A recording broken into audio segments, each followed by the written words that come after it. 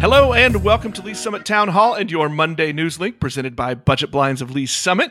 I am Nick Parker, and with me, as she is every single week, the historic Brownings, Liesl Hayes. Each week, we'll take a few minutes to give you the news, happenings, and events around Lee Summit. The city of Lee Summit, in collaboration with the state of Missouri, is hosting a drive-through mass vaccination event this week, April 14th and 15th, at the Legacy Park soccer venue. The vaccination event will be held from noon to 8 p.m. on both days, with up to 2,200 doses of the Pfizer vaccine expected to be administered per day. See linktoleesummit.com for more details.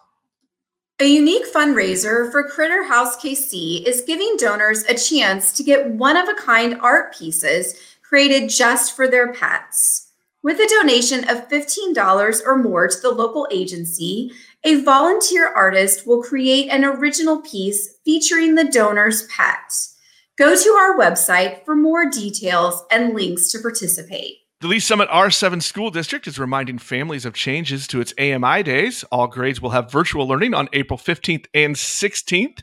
Middle and high school students will have in-person learning on Wednesday, April 14th and Wednesday, May 26th. The changes were made to create scheduling opportunities for teacher COVID-19 vaccination events. The University of Central Missouri is partnering with Black Rocket Online Learning Company to offer online computer science summer camps for children from ages 8 to 14. One-week sessions are available June 7th through August 6th, with 3-hour classes offered during either the morning or afternoon.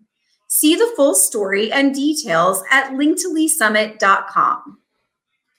Be sure to follow Link to Lee Summit and the Lee Summit Town Hall podcast for all the news, notes, and conversations from our community.